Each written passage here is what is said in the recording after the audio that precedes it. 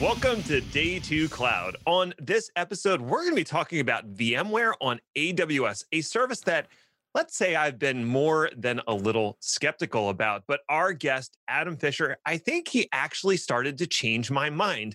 And if you want to know how he did that, you're going to have to stay tuned. Ethan, did he manage to change your mind about anything? Yeah, he did actually. Listen for me making a smart comment about money and gold bullion or something like that. And then listen to the discussion we have with Adam after that point. He really did change my mind on the cost model for VMC, Ned. Wow. Yeah. I think I heard an audible click go off in your brain. So that was interesting.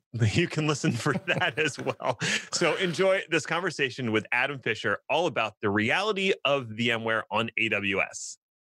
Adam Fisher, welcome to Day 2 Cloud. Why don't you tell the nice people out there who you are and what you do? Sure. Thank you guys for having me. Yeah, my name is Adam Fisher. I am a cloud and DevOps engineer with Round Tower Technologies, which basically means that I get to work with Round Tower customers and help deploy and architect cloud solutions, mainly in AWS, Azure, and I specifically focus a lot as well on VMware Cloud on AWS. So I come from more of an infrastructure background. We have a pretty varied team with lots of different backgrounds on the cloud side of things, but my infrastructure and history with VMware lends itself pretty well to working on our big VMware Cloud on AWS projects. Not all listeners are going to be familiar with VMware on AWS. So before we get into all the specifics and the nerd knobs that exist inside there, can you give us the 10,000 foot view of what is this VMware on AWS thing? Sure. Yeah. So VMware Cloud on AWS is a jointly engineered solution between VMware and AWS. Essentially, it is a VMware software-defined data center that runs within a AWS data center. So inside AWS's cloud infrastructure, it really is something that is managed and maintained by VMware. So it's the same VMware vSphere stack that a lot of people may be used to working with in their on-prem corporate environments, but it lives inside of an AWS region availability zone somewhere. Okay. And is it running on like EC2 or is it its own entirely separate thing? It is actually dedicated bare metal hardware. So there are hosts that are dedicated. So it's not a multi-tenant shared resource like your typical EC2 instances would be. And there are a couple different bare metal node types that you have to choose from. So from the onset of the service, there was a single host that you had available within the service. There is now an additional host type. And when we're talking about the VMware software-defined stack, from a storage perspective, we have vSAN running under the covers. But the second host type uses AWS EBS volumes to present storage to vSAN. And really what that gives you is the ability to potentially scale your storage independent from scaling hosts like you would with the original host type that you have available. Right. So instead of being stuck with whatever physical drives are in that bare metal server, now you're leveraging a storage service that you can provision these virtual disks and scale that independently of how many physical hosts you have in the cluster. That's kind of nice. I like that feature. Yeah, correct. And one of the interesting things is from of course, with public cloud, everything has a cost associated to it. So it kind of changes the cost calculations a little bit when you can start introducing EBS volumes that maybe have an additional cost that aren't baked into the storage that's provided by the other host type. And there's a lot of documentation out there as far as what those host specifications are and how much resources from memory and storage you get for each host. So that's pretty well documented on the VMware side. Like what you said as you were talking about that, you go, it changes the cost calculation a little bit, which is pretty much what cloud operations is all about, isn't it? Changing the Exactly. cost a little bit, right? Okay, VMC, VMware Cloud, pretty new. I'm not super new, right? It's been around for a while, but still fairly new. So, how did you guys get involved with that? Yeah. So personally, myself, I've worked in the VAR space, the consultant space for a while now, and prior to this role at Round Tower, I was in a bit of a pre-sales role in more of a traditional data center infrastructure team. And we had, I would say that, when this service came out, VMware definitely was trying to push the service from its infancy very hard on a lot of the partners that were out there. So there was a lot of marketing, a lot of kind of basic training at that entry level to get some of the base understanding. But at the initial onset, at least maybe with the customer base that I was dealing with, there wasn't a lot of buy off on the product itself. So I Mm. wasn't really getting my hands dirty. When I was introduced to Round Tower and kind of looked at what they were doing, they were really one of the companies that was out of the gate doing a lot of heavy lifting with this service in conjunction with VMware. So that really gave me an interest in that role, but also, just the ability to jumpstart a more cloud focused role as well, to have the ability to keep my VMware skills that I've built up, but and utilize that as kind of a springboard to focus more on the cloud native side of things was really what interested me in the role that I'm in today. So you knew VMware. You've been working with VMware. It sounds like you guys are a VMware partner at some level. Correct. So you really had the VMware relationship and familiarity down. What about AWS? Were you knowledgeable on that side too? Yeah, certainly. I had some AWS experience. I mean, not as extensive as VMware to that point, but enough to understand, at least at the base level, how everything tied in with the VMware Cloud service. So it certainly had it was more than just beginner level AWS, I would say, where I knew that was a focus of mine that I wanted to really be delving a lot deeper in, but not, oh, what's this AWS thing? I know that I'm going to have to start learning because of VMware Cloud. Right. And I think we'll delve into the details of the AWS side of things in a little bit, because I know there's some integration points there that makes it potentially challenging from a networking perspective. I'm curious because you said the first org that you were working with didn't get a lot of buy-in for VMC, and then you moved to an org that was getting a lot of buy-in.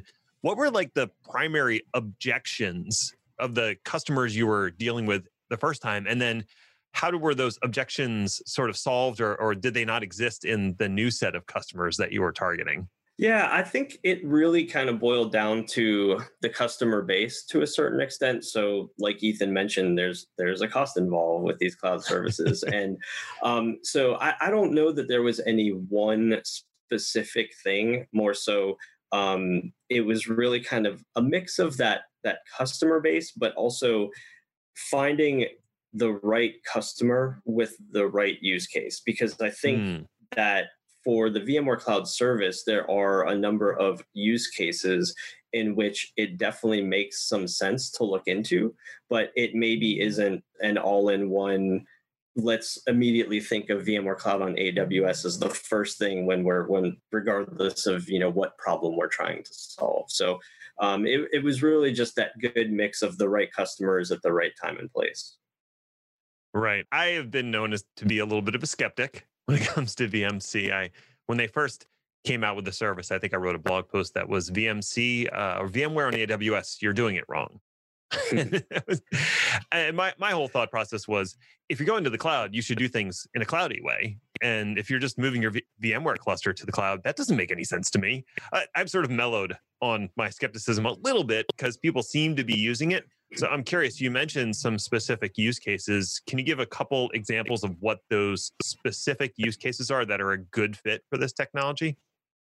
Yeah, certainly. So there's a handful of use cases that are pretty well documented from both AWS and VMware as why this might be a solution that you would want to look at. Certainly, what I've seen from the times that I've been able to work with customers in deploying these solutions, the big ones I would say are certainly data center evacuation. So Hmm. that really kind of comes into play with the timing aspect that I mentioned earlier. So if you have customers that need to get out of a colo quickly, VMC is a great option for that. And also from a timing perspective, if you have customers that are coming up on hardware refreshes, needing to go through the purpose of evaluating how to refresh their entire infrastructure and take all that cost on versus maybe moving into a cloud solution that allows them to keep the same workloads that they have running. And certainly disaster. So for customers that maybe don't have a large disaster recovery presence today or don't even have a second site, it may make sense to look at just spinning up a DR site versus having to build a brand new physical site from the ground up. What's the cost model end up looking like here? I mean, I'm hearing these use cases. I'm hearing people that are trying to use it as like a primary, like I don't want a data center anymore, but I don't want to lose my VMware, so I'm going to house it all up in the cloud now. What's the cost model look like? And I'm furrowing my brow because most of the reports I've heard have involved armored trucks, gold bullion, wheelbarrows, and such. I'd love to get your impression, Adam. Yeah, so from a cost perspective, it's a little bit different than just your typical AWS native infrastructure. You still do have that aspect of you're paying for the resources that you consume. With VMware Cloud on AWS, the resource that you're consuming for the most part is that host level resource. Mm. So there is a certain price tag associated with a single host in VMware Cloud on AWS. And right out of the gate, you to be able to spin up the service, you really are talking 3 hosts minimum to have a highly available VMware cluster. Mm-hmm. So now, certainly, there are egress charges. There's some network bandwidth stuff that's involved there, and things like public IPs that you can spin up on demand within the service. So, kind of your typical AWS charges that you might be used to that are more kind of a drop in the bucket compared to. At the end of the day, if you're calculating how many hosts that you have, and taking that cost across the entirety of your SDDC, then that's going to be the majority of your cost right there. Is it split between VMware and AWS? Do I have 2 bills, or is it like all through VMware? It's all through VMware. Yeah. Mm.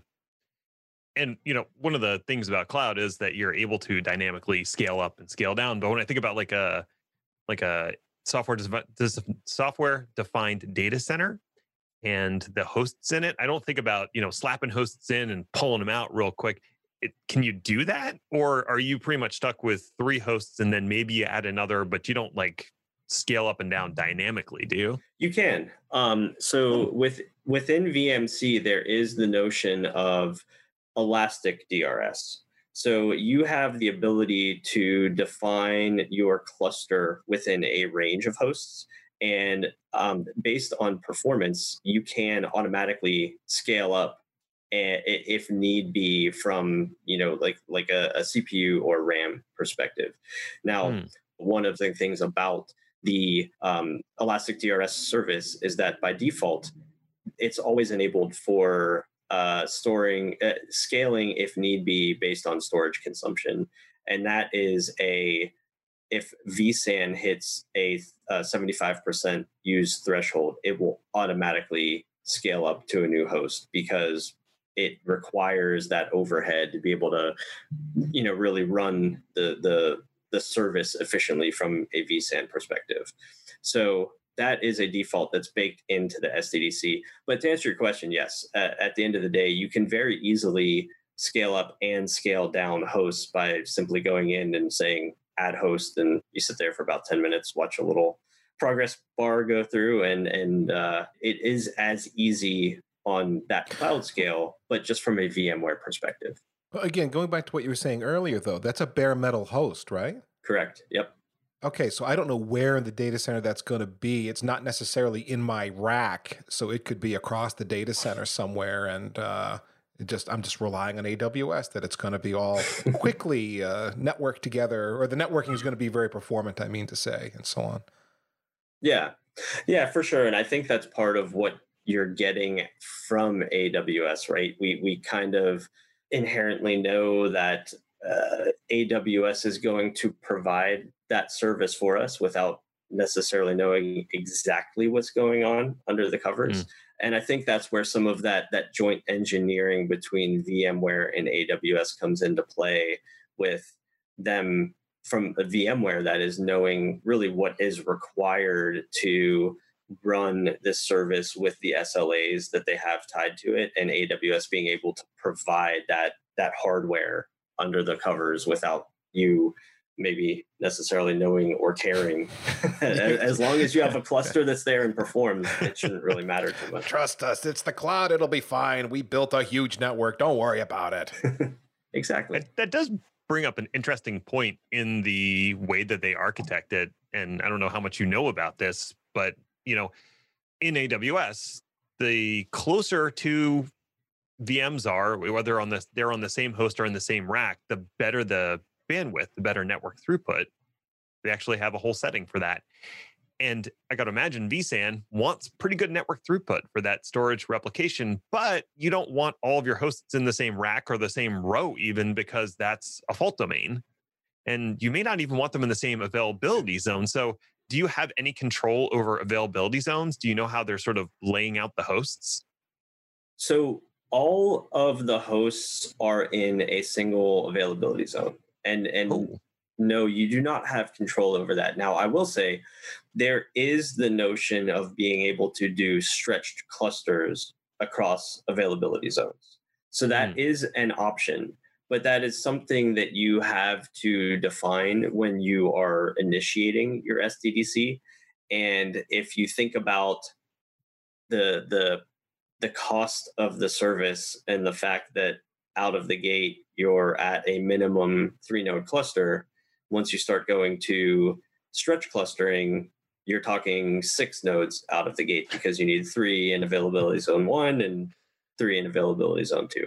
So it is possible, and it is it's obviously a vetted solution because it does work, but it's essentially being able to stretch that vSAN fault domain, like you said, across 2 availability zones. But it's not something that you can necessarily do on the fly, or if you just have a single SDDC without the stretch clustering built into it, that you can have that granular aspect as far as where your hosts live. You just deploy it into availability zone at the end of the day.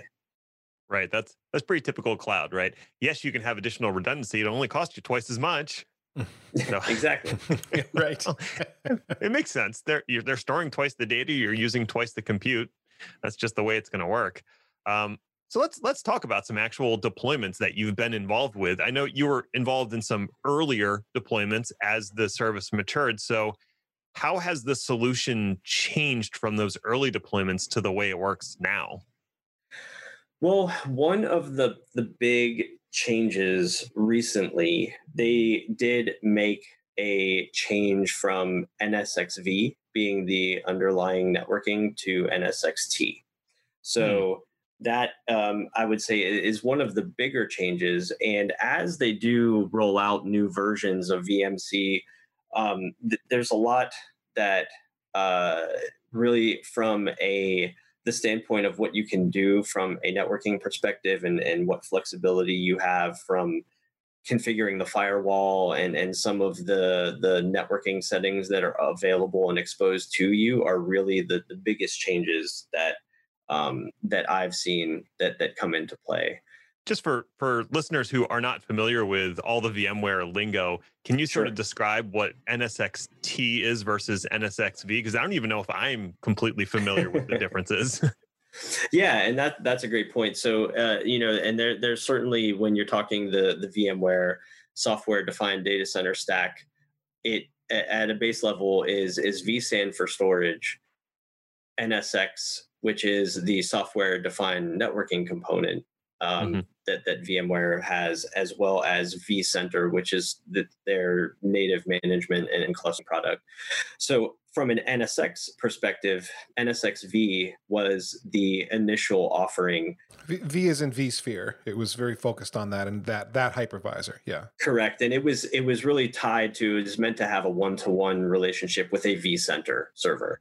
Mm. NSXT is a newer version of NSX that is a little bit decoupled from the vCenter, so it allows it to be um, more better suited for cloud, because you can use your NSX components and not. You can certainly attach it to a vCenter, but you can also do things like attach it to AWS and Azure and other on-prem components as Yeah, well. I don't know that I describe it as new so much as it was like a parallel product. They kind of had similar tracks. NSXV was the easy one to bring to market right out of the gate when VMware bought Nicira way back in the day. Um, the T variant was, I'm trying to remember here from presentations I haven't looked at in a few years, but it was multi-hypervisor, supported multiple environments. And rather than support two products over time, NSXV is kind of faded, and NSXT is the one that's where they're putting all the feature development and all the energy into these days. And that's kind of become this, as I understand it, the standard across for software-defined networking part of the software-defined data center.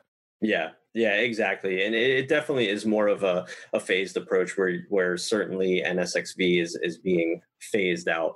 Hmm. But one of the great things about that being part of the stack that's in the service and managed by VMware is, I'm not a network engineer. I could not install NSXV or T on my own and deploy it and really do much of anything with it.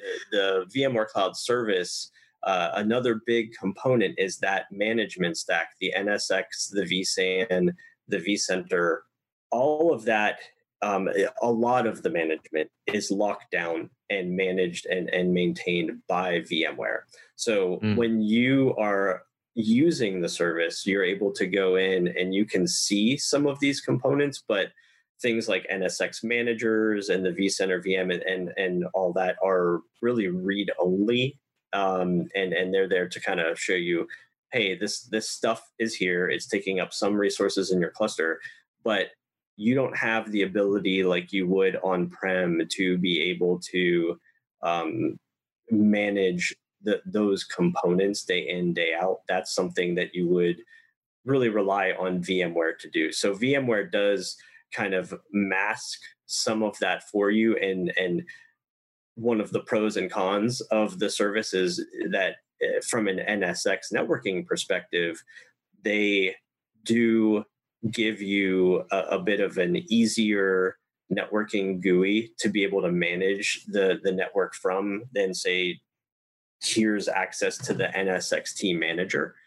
The con of that is that you don't have the complete and full flexibility that maybe deploying NSXT in your own environment would give you. Mm. Although a recent announcement briefing I was on with VMware where they talked about this, they got into the weeds on all the new features that they're adding to the NSXT portion of VMC on AWS. In other words, yeah, you don't have all the features and functionality you'd have if you had the product available to you in its entirety, but they keep adding more things that you can do with it, to map in various VPN tunnels and connect to different transit gateway objects and map through, basically making all the connectivity that you might want easier to do or possible to do, since, as you put it, Adam, they have restricted a bunch of things from you. Definitely. Having worked with it over the last year or so, you can definitely tell that that's where a lot of the development is going.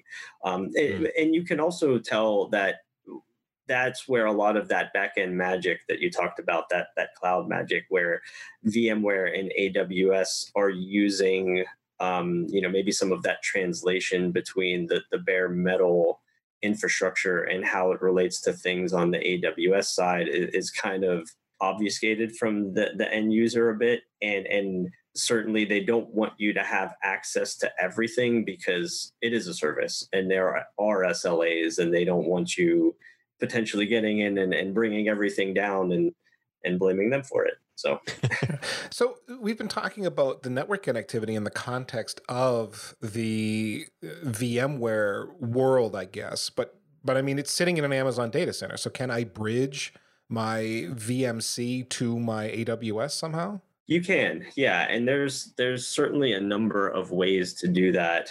By default, when you spin up your SDDC initially, you are required to enter an AWS account.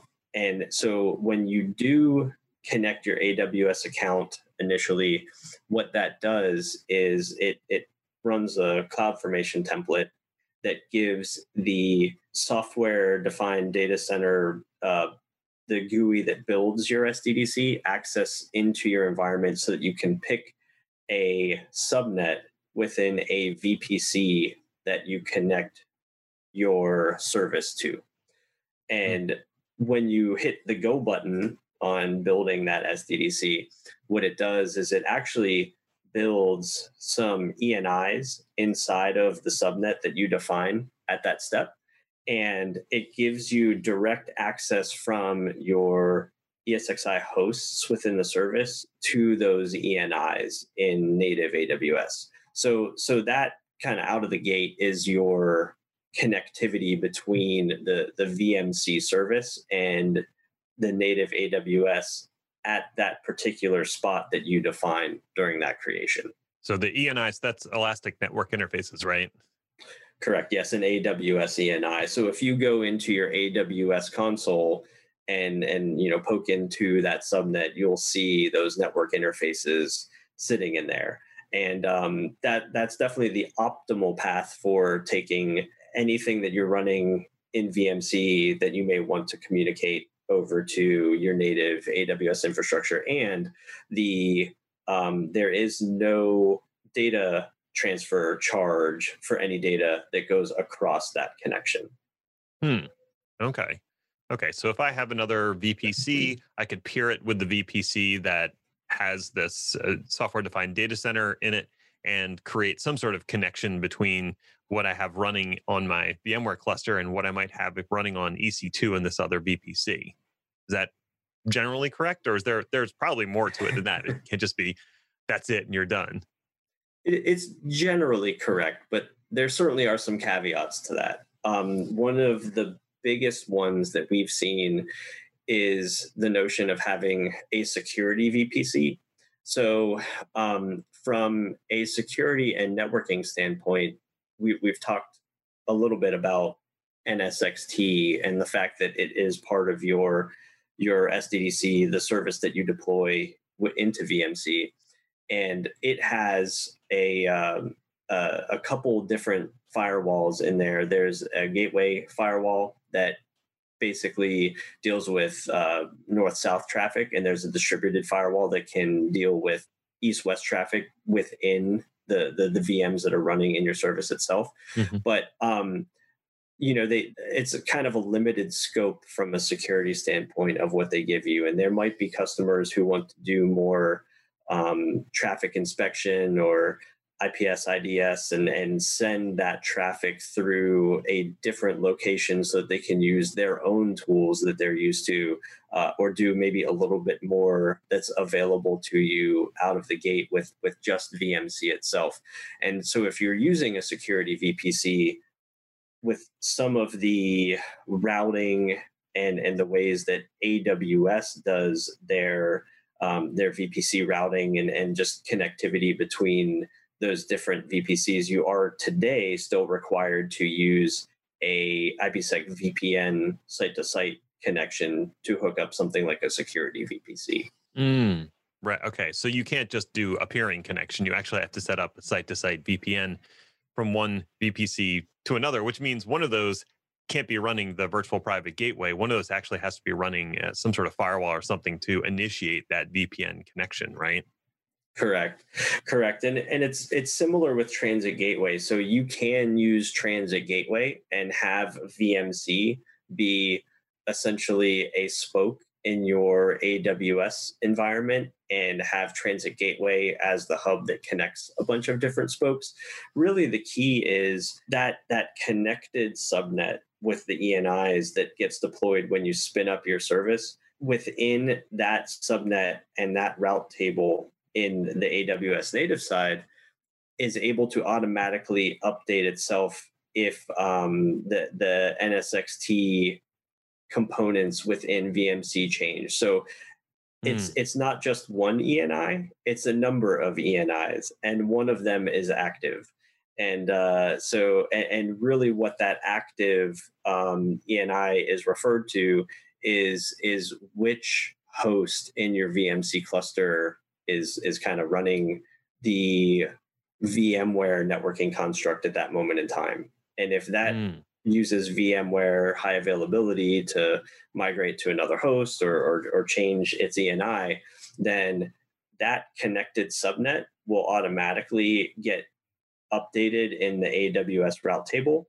But the fun part is if you have other route tables or other VPCs that don't have direct access to see that changes, then that can break your connectivity. So right. So is it static routes, or can you advertise that the route has changed in some way? So within VMC, you do have the ability from a VPN standpoint to have VPNs that use static routes or dynamic routes. I think, kind of similar to what we've seen with the fact that, they're making updates and they're making changes with the networking constructs that are running in the SDDC. They certainly give you the option to do one or the other, but the preferred method of setting up your VPN connectivity would be a route-based dynamic route option. So like with many other cloud services, there's lots of different options, and really it kind of comes down to what's your use case. And if you do have a large AWS native infrastructure, how is that designed, and what components of the AWS side of things do you need even to connect up to your VMC infrastructure? Right. There's a lot of considerations as to what you want to connect and how, and what reasons you may have to do so.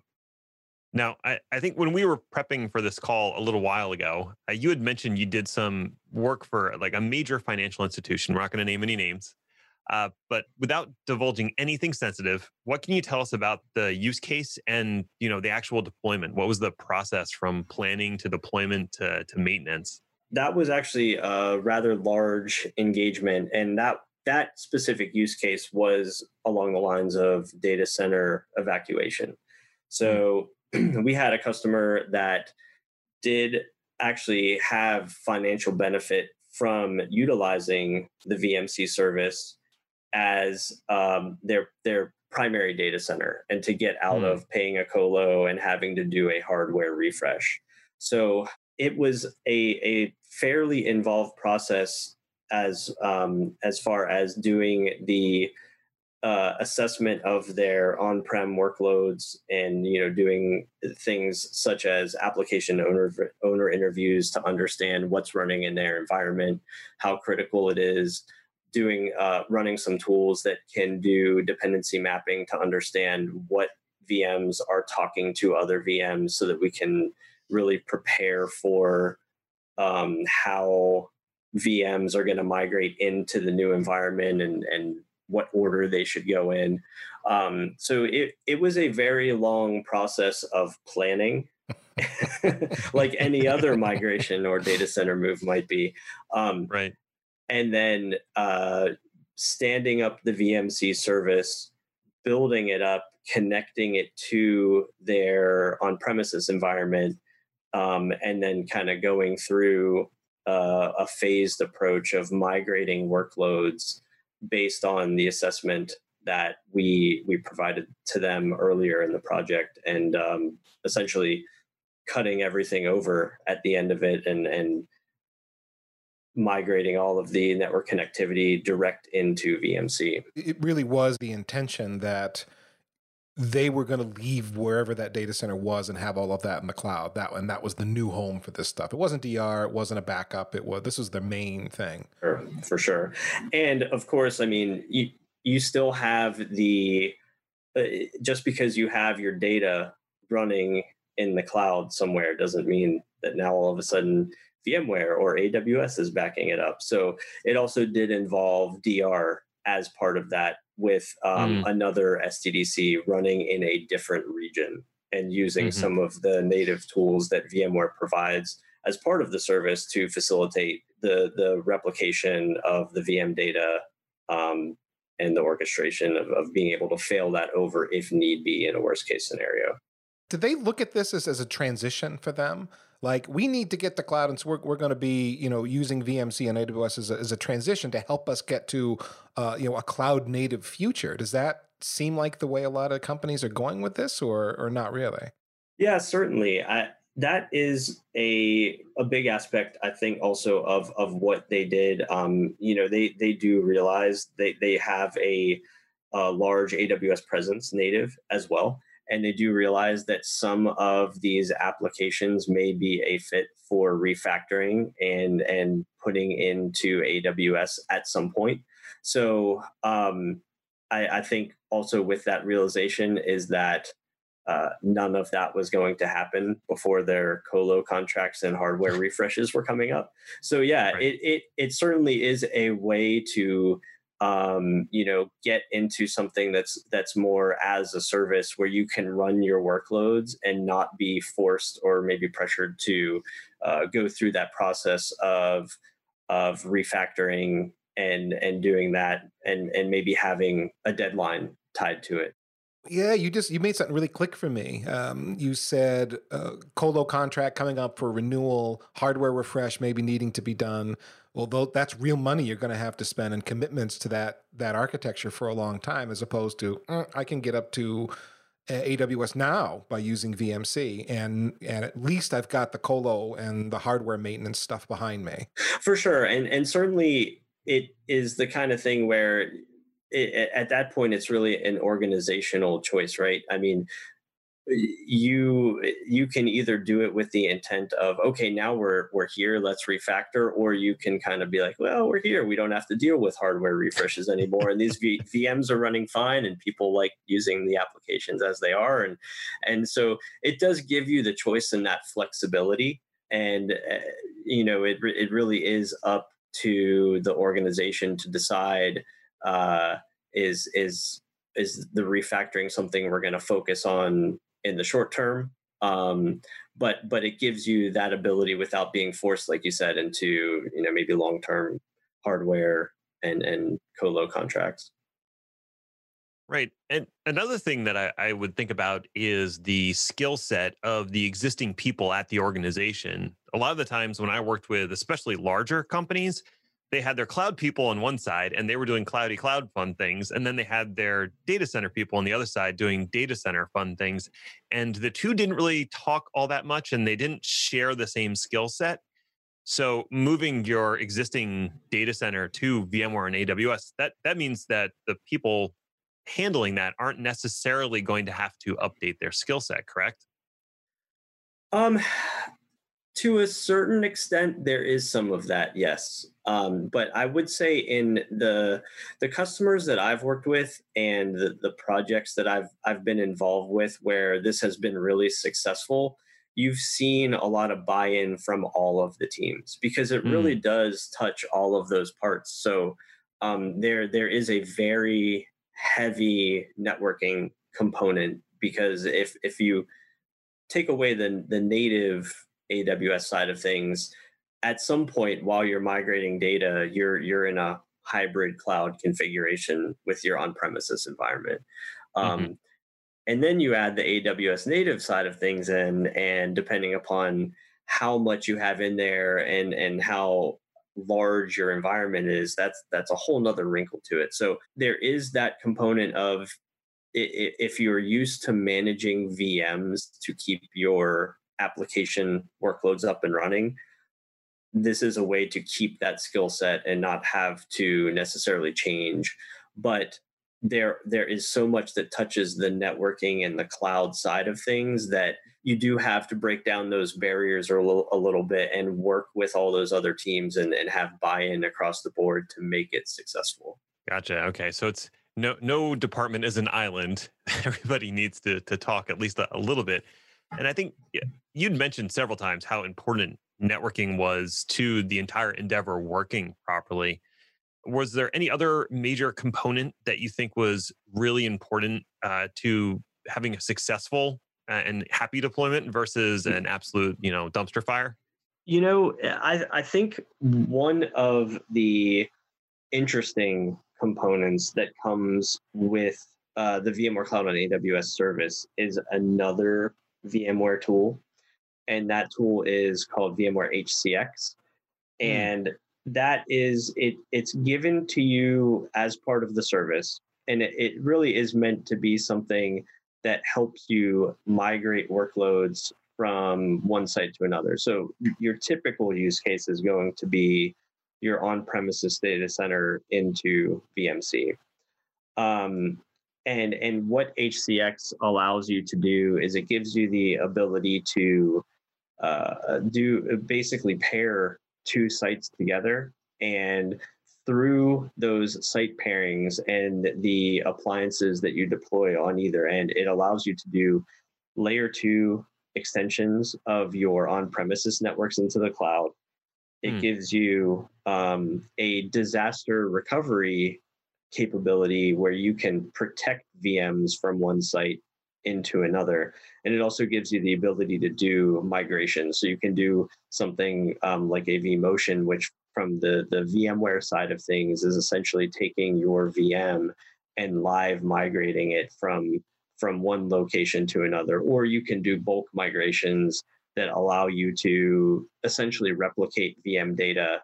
And once it's 99.9% of the way there, you do a little flip cutover from site A to site B, and it reboots into site B. So HCX is one of those tools that really is a great option within VMC that kind of helps you to easily facilitate some of these migrations and some of that hybrid connectivity as you're looking to stand up the VMC service. Yeah, I saw a demo of that. Ned, we talked about HCX a little bit a few shows back as it showed up on a Cloud Field Day presentation that I had attended. And it did seem like the easy button for a lot of that. Although, as cool as it is, I was a little scared just about the latency that might be involved between sites and some of the, you do need some element of network performance to expect. VMware HCX can't defeat physics. You know what I'm saying? Exactly. And we have run into that for sure, because it is as easy as standing up HCX and clicking the extend network button, and all of a sudden you can have a VM running in VMC that talks on the same network to the ones that are on-prem. But that gateway still exists on-prem, and any routing needs to happen on-prem. So if you have, let's say, a database VM running in VLAN 110 that needs to talk to an app VM running in VLAN 120, and they're both sitting in VMC, well, that app VM is going to have to travel back down on-prem to the gateway and then back up to VMC to talk to it. Ooh. So that's not very efficient. It is not efficient. Now, I will say there is the notion of a new service that's available with VMC called, it used to be called proximity routing. I think there's a new name for it. And it was available, and I think was a component of the original NSXV data centers that recently became available again in the newer versions that are running. But it gives you the ability to essentially fix that latency issue where anything that's running on the cloud side has access to a gateway that lives there and can talk within VMC directly. But again, that new option is a part of a different licensing level than what is provided to you for free with HCX. So like anything, there's going to be a cost depending upon what you need And that really comes down to what your use case is. How long are you going to be in a hybrid phase? If you're doing a migration, is it something where you plan on, you aren't necessarily evacuating a colo, or you are going to leave a half a rack of stuff in there and you plan to have HCX for eternity, allowing you to be in that hybrid phase? You really have to, kind of dig deep into what the use case is and what things look like from a design perspective to figure out what components you need, temporarily, and how long you can get by without something like proximity routing if need be. Right.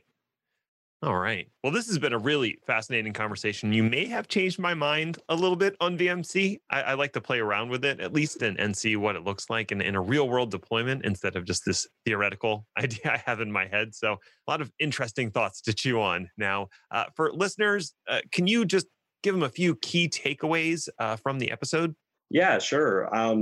Certainly, I do hope that I help maybe dispel some of the the thoughts you had about the service. But I think, again, it's certainly not a one size fit all service. There are good use cases, like Ethan mentioned, when you start asking questions and finding out, oh, hardware refresh or colo contract about to expire. Those are sort of the key words for, okay, maybe is this something that does make sense? So I think certainly there are valid use cases, and it's not just VMware running in the cloud. Mm-hmm. It also does give you access to those native AWS resources, and does to, I think, to really make the best use of the VMC service, starting to bring some of those AWS native resources into the fold is where really things can become very powerful, because you do have the ability to spin up load balancers and firewalls and things on the fly. And so if you aren't using AWS native today, certainly this will help jumpstart that. And I would argue a combination of the two is really where you see the benefit of this service. Well, if people want to know more about you and your internet presence, where can they find you? Where can they get more info? I'm on Twitter at BonzoVT, and I have a blog called Virtual Bonzo. So you can get that virtualbonzo.com, and try to stay somewhat active when I can, but definitely reach out. And if anybody has any VMC or AWS questions, definitely would love to come back and talk again at some point. I suspect you might get peppered with some questions in Twitter and in your DMs. So just prepare yourself. Well, great. Adam Fisher, thank you so much for being a guest today on Day 2 Cloud. Yeah, thank you guys for having me. Thank you to our guest for appearing on Day 2 Cloud. And hey, virtual high fives to you for tuning in. If you have suggestions for future shows, we'd love to hear them. Hit either of us up on Twitter at ECBanks or at Ned1313, or you can fill out the form on my fancy website, nedinthecloud.com. Did you know that Packet Pushers has a weekly newsletter? It's called Human Infrastructure Magazine, and it is loaded with the best stuff that we found on the internet, plus our own feature articles and commentary. It's free, and guess what? It doesn't suck.